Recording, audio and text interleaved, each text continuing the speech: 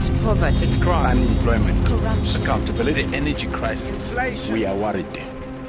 That South Africa has myriad problems on all fronts is a given.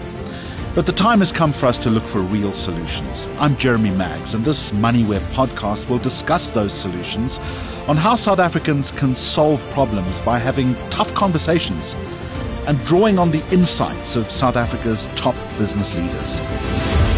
Welcome to Fix SA. A very warm welcome to Fix SA, MoneyWeb's fortnightly podcast dedicated to exploring innovative solutions for South Africa's myriad, growing and mounting challenges. Now, Jonathan Zapiro, better known as Zapiro, is one of South Africa's most renowned cartoonists and social commentators, and his thought-provoking cartoons have been a powerful tool for highlighting and addressing critical issues in this country. Let me tell you, the man does not pull punches. Now, in this edition, I want to deviate slightly from the norm. I want to examine the power of cartooning and satire in fixing South Africa's problems, I guess in identifying them as well, and more broadly, how he believes we can make things better. How do we improve matters? How in the shortest space of time can we become a competitive and successful nation? It's something that we all want. My name's Jeremy Maggs. As always, thank you so much for downloading the conversation. Jonathan, it is so nice to welcome you to this program. Let me start with this. Your cartoons have been praised and sometimes criticized for their ability to shed light on important issues while using humor and satire. My first question to you, how do you believe those two devices can contribute to identifying and maybe even fixing just a few of the problems that we face? You know, the word fixing is a tough one because one doesn't want to kind of overreach. I think that as a cartoonist, I'm a commentator, I'm a satirist, I'm somebody who knocks people off pedestals, somebody who starts conversations, someone who joins conversations. The idea of actually fixing using cartooning or almost anything else is perhaps a bit of an overreach. I think what one needs is a civil society and media kind of working together with whatever other progressive forces that one can find in society to combine in that conversation, to actually obviously to do things. But if you think about the fact that I'm sitting at a drawing board, I'm not an on the ground activist the way I used to be. So I'm mostly sitting at a drawing board and trying to tap into those things, trying to have an influence on them and see how to shift things, how to shift those people who are in some sort of stasis, who kind of feeling apathy, feeling hopelessness.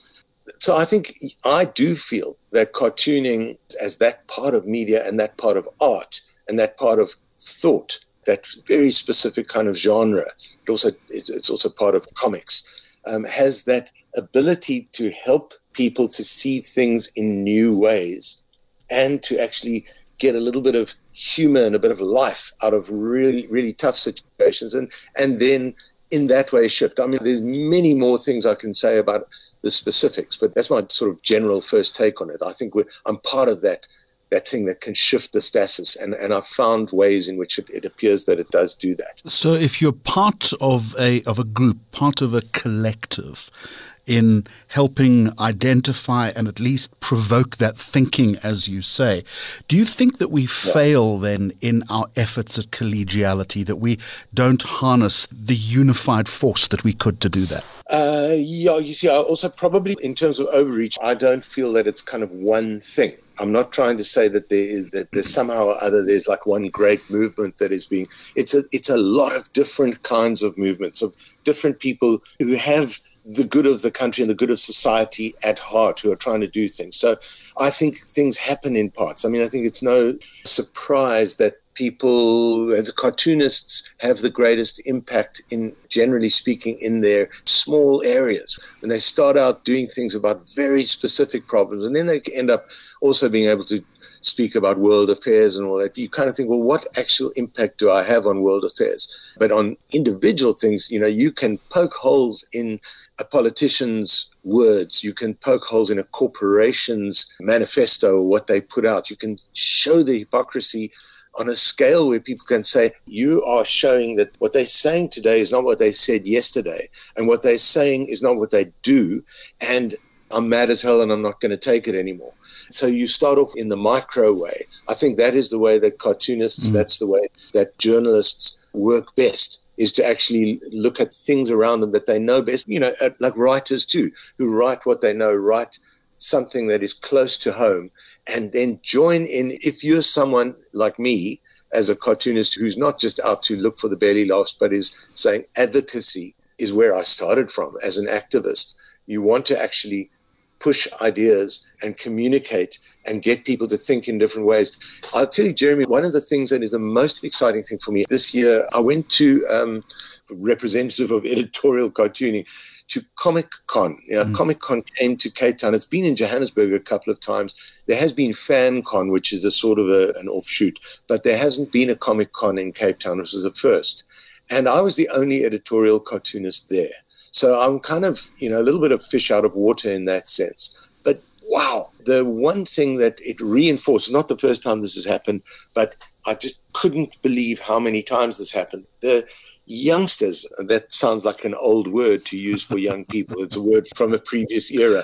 But I'm talking about 12, 13, 14, 15, 16-year-olds coming up to me saying, I started to understand something about politics looking at your cartoons. They put them in the exams at school. Some of them are in the textbooks. Sometimes the teachers bring them in. Sometimes the other kids bring them in. They actually talk about these cartoons in history and sometimes are asked about them in exams. History, English, life orientation, art, economics, various languages, English, Afrikaans, Xhosa, Zulu. It's the most gratifying thing. And even beyond that, this is a first for me. Somebody said, I was autistic. I was struck by the use of was, the past tense. Are you autistic? And then no longer autistic.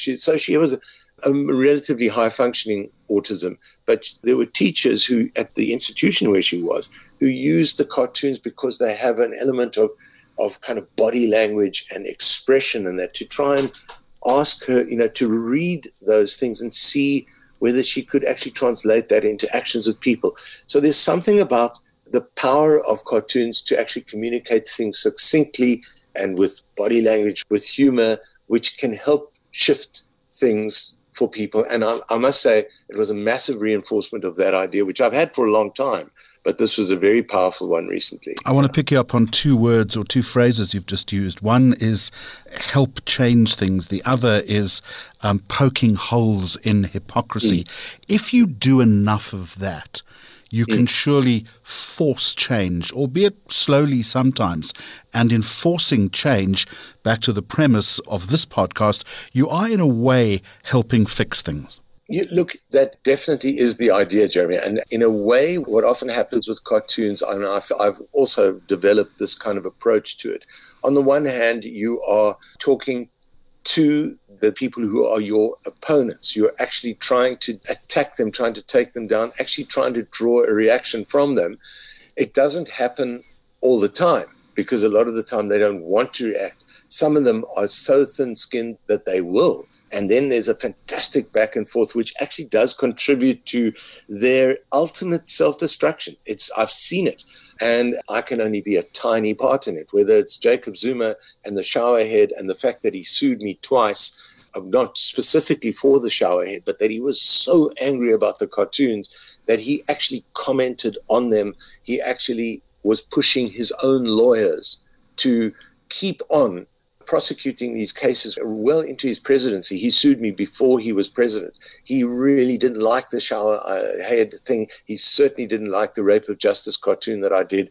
There were people around him who commented, and it was the first thing they commented on after the Judge Nicholson judgment, the one that was eventually overturned. It looked like it went in his favor. It looked as if the charges, the corruption charges, which he's still fighting. In 2008, it looked as if those charges would be dropped in order for him to become president. I mean, it was a political solution, but they kind of got this judge to kind of go along with the fact that there'd been a giant conspiracy.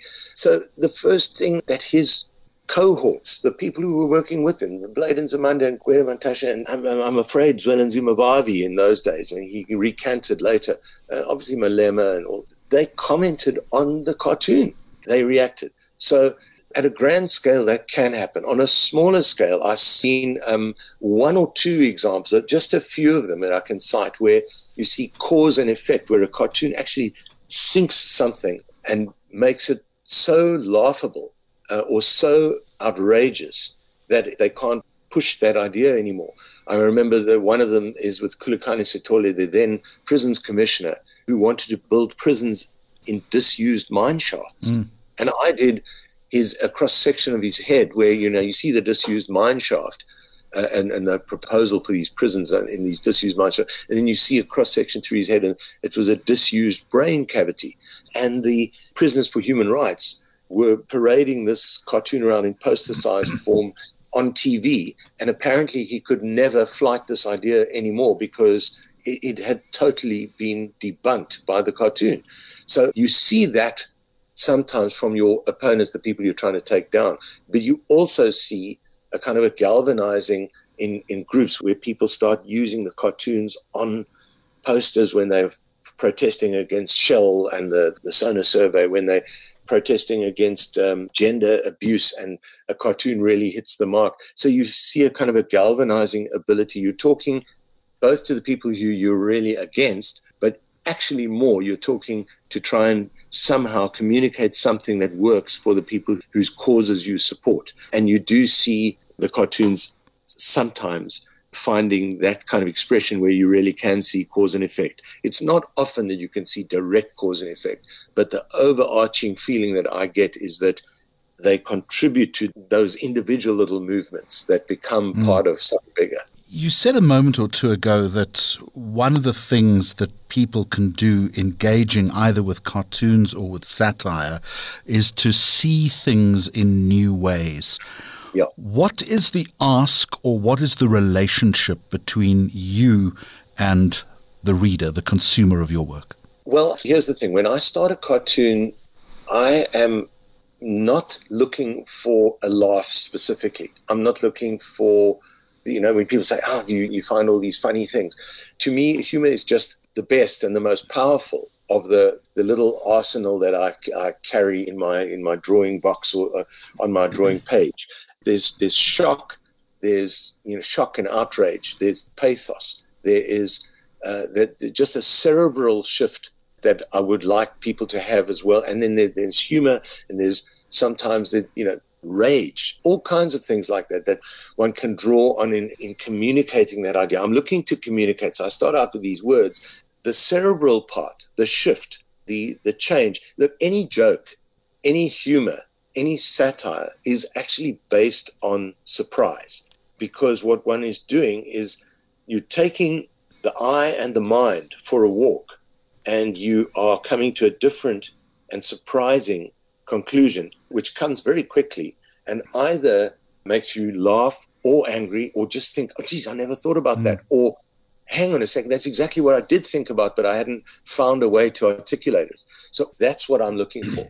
A good cartoon is one that will do that, whichever of those kind of outcomes I get from it. And perhaps a really great cartoon will be one that then does that for so many people that it actually results in some kind of shift. Some critics, and leading on from that, would then argue that satire and cartoons simply oversimplify complex issues and you reduce them to punchlines. How do you respond to that criticism, or is that the intention in the first place? That's one of those things where I have to give a bit of a nuanced answer, because that very phenomenon of being able to simplify and come up with something pithy and something that says something easily and quickly, sometimes in a fraction of a second, sometimes in a few seconds, is something that is envied enormously by my colleagues in various other forms of media, especially various forms of print media. I mean, I started out as a print media cartoonist doing things for newspapers primarily, and eventually on websites, and the cartoons sort of shift and jump genres and all of that and go into the sort of schools or whatever it is. But I started out doing these things in newspapers, and there'd been so many times when editors and columnists and reporters and all kinds of people have said to me, I really envy you guys because, and I say guys, the sort of generic thing, but Unfortunately, editorial cartooning is still overwhelmingly male. There are some great female cartoonists, but mostly men. Unfortunately, still there are a lot of comic artists and writers who are females, but the editorials are mostly males. But they would say, envy you guys. That people turn straight to the cartoon in the newspapers, in the old hard copy. Many people would first turn to the cartoon to see what is being said there, and also because it's something that is quick and powerful and punchy. And so many editors use that old cliche of pictures worth 1,000 words and all of that. But at the same time, there's a flip side to that, which comes back to your question, and that is sometimes, live by the sword, die by the sword, or live by the cartoonist's pen and die by that pen. Sometimes you are saying something in a way that is so pithy and so succinct because you want to get that point across. There's a huge amount of thinking and other nuances that you think about along the way. And you think, if I add that stuff in, I have a little maxim that I go by often. If it doesn't add, it takes away with a cartoon. So if I add too much, because I want to cover my ass, I want to cover my bases and say, look, I actually do understand all those nuances. I do understand, but it can really weaken the cartoon. And then, of course, in the age of social media, that whole phenomenon has become a lot worse because people take things out of context. They take things out of that kind of continuum of the work that you may have done for 3 decades and perhaps over the last year or the last 3 weeks, or whatever. They take that one cartoon or one part of a cartoon and tweet that, and you are toast, because that becomes the summation. And people who don't really follow everything or don't want to or are in the echo chambers, that's the summation of your thought. You're a racist. You are somebody who doesn't think through the nuances. You are not woke. You're not this. You're not that, because of one aspect. You may do a cartoon that says something different the next day. So that is a problem, especially perhaps in the last 15 years. I think you'll probably agree with this premise, but I think at the heart of things, you remain an activist. Do you think that we have lost that spirit of intense activism that we saw a decade, 2 decades ago, or is it manifesting itself in a different way? These things come in waves. I think at the moment things are dire. They really are. But they have been dire many times before. There were people whose mind and activities and activism and all that was stimulated massively in the period in which I went to university. I matriculated in 1976, and I remember that being in Cape Town was slightly different from being in Joburg, but certainly things happened there. And I was very much in support of the students and outraged by the police. And then there's, Jimmy Kruger and all of that stuff, thinking back into almost prehistory. I remember all that stuff, Forster and the information scandal and whatever. And there were people who were energized then. People went into student politics, people, sort of privileged middle-class people like myself, white people, black people in very different circumstances, middle-class, working class, all kinds of people. But something didn't shift for me. I helped a little, I did a little. What really got me going was the formation of the United Democratic Front in 1983, because suddenly I found a sort of a more egalitarian kind of political home. There had been waves of all kinds of activism over decades, and different people got moving at different times. For me, it was then, that period, that 83 onwards for the next 5-6 years, an enormously stimulating and a lot of kind of on-the-ground stuff, some things that were fairly ground up kind of in the way that they were done and not so authoritarian. If you think about the fact that by that time the ANC were either in jail or in exile or deep underground and sort of getting older. So there was a movement of kind of younger people and thinking of people who were as I was saying right at the beginning, people working on specific issues, people able to work in street committees, all of that. Now, there have been waves of creativity and of activism. I mean, during the first period of Mandela's presidency, I think the formation of the new institutions, I think there was a clash between the old authoritarian and stuff and the people who'd come back from exile and who were coming out of jail. There definitely was a clash. The UDF structures were dissolved in 91, I think. And that I was very outraged by that already back then. And I felt a little bit in a sort of a political vacuum. But I found my activism through the cartoons and in Mandela's era of presidency. And then I saw, by attrition, by all kinds of other forces, I felt other pressures being brought to bear, pragmatism and corruption and all sorts of things. But you find ways. Look at the HIV and AIDS stuff that happened in 2001, 2, 3, 4, 5, led by people like Zaki Ahmad, who's now, finding a new life as an independent candidate, that sort of thing. So I do think that there are currents running through. I don't know whether they're going to lead anywhere. The 40th anniversary of the UDF is happening now. Where there are ideas. There's Songezo Zibi and what he's doing. As I said, other independents like Zaki. Also, I see young people working in different areas. It's hard to read the zeitgeist of everything, but I do think that no matter how dire things are, there are always people doing things. And I hope that as long as I'm working in this sort of field, that I can somehow feel that optimism for something and join some of those movements in some way. It's a tough ask, though, because there's so much anger and there's so much despair among certain pockets of optimism.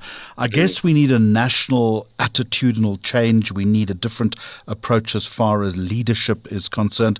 All of that is very, very difficult to attain. And we're hearing so much talk these days about us either being or close to being a failed state. Do you think, again, with your activist's hat on, that we can pull back from this precipice? Around about 20 odd years ago, the first time somebody said to me, are we going in the Zimbabwe direction? And I said to them, absolutely not. Absolutely not. We're not there. And I've said that so many times, people have asked that sort of thing. And I'm, along with everyone else, thinks, is there a possibility? No, I think the institutions are strong and the media is strong and the civil society is strong and there's a lot of talent and we have enough of a kind of a backbone as a country not to go that way. And I'm afraid then, during the Zuma years, then, you get this guarded optimism around Cyril coming to be president. But I must say I was already a bit jaded on that even when he took over this New Dawn story.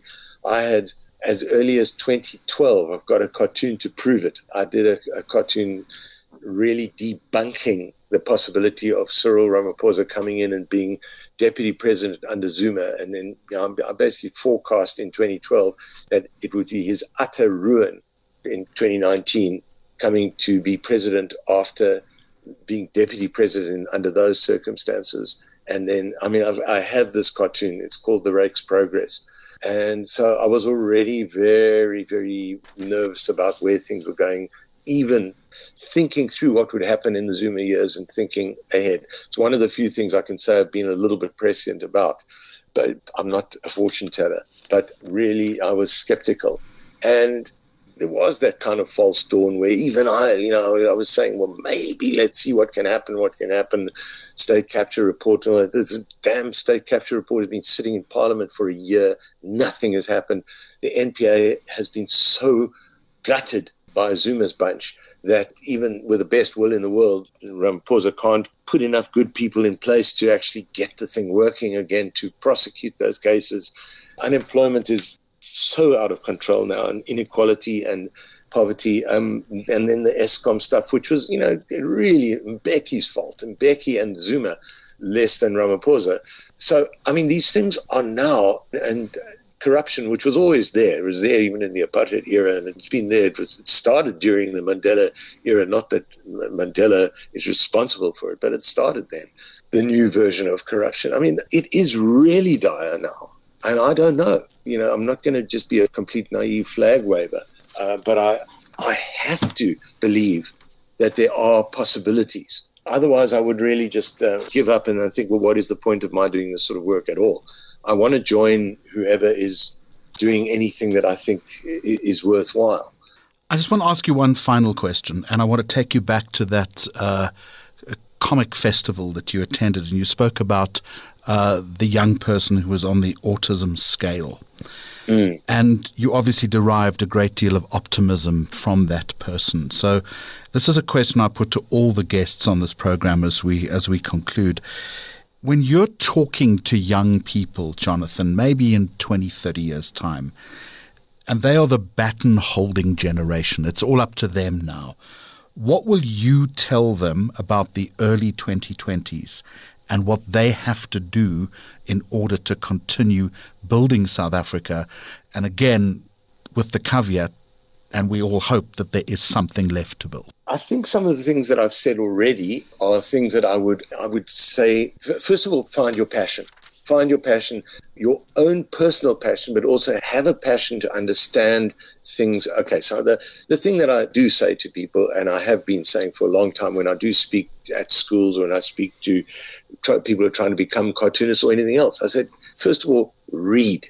Read. If you're trying to become a cartoonist, if you're trying to become anything else, read, because there are things that people have said that will stimulate your mind, particularly in cartooning. It's like the ideas are even more important than the drawing. So read, and widely, and try and find ways to fact check things. If you're reading things that are meant to be from the real world, find ways to fact check things. But be passionate about your environment, your surroundings, and whatever, and find ways to engage in whatever your niche is, whether you are interested in music or science or art or cartooning or whatever it is, or writing or anything. Find ways where your passion can kind of jive with your surroundings. I mean, and that is the way that you will find your way in the universe as meaningfully as possible, and you will find that you do have an impact. And that's what I've been telling people for a long time. I mean, from my little perspective, but I do think that would be the same thing I would tell them if I'm still around in 20, 30 years. I sincerely hope that you are. Jonathan Zapiro, thank you for a very frank and forthright and insightful conversation. Thanks for listening to this Fix SA podcast. For more episodes posted every second Friday, go to moneyweb.co.za, the MoneyWeb app, Apple Podcasts and Spotify, or follow MoneyWeb News on social media for more updates. MoneyWeb, your trusted source for business and investment insights.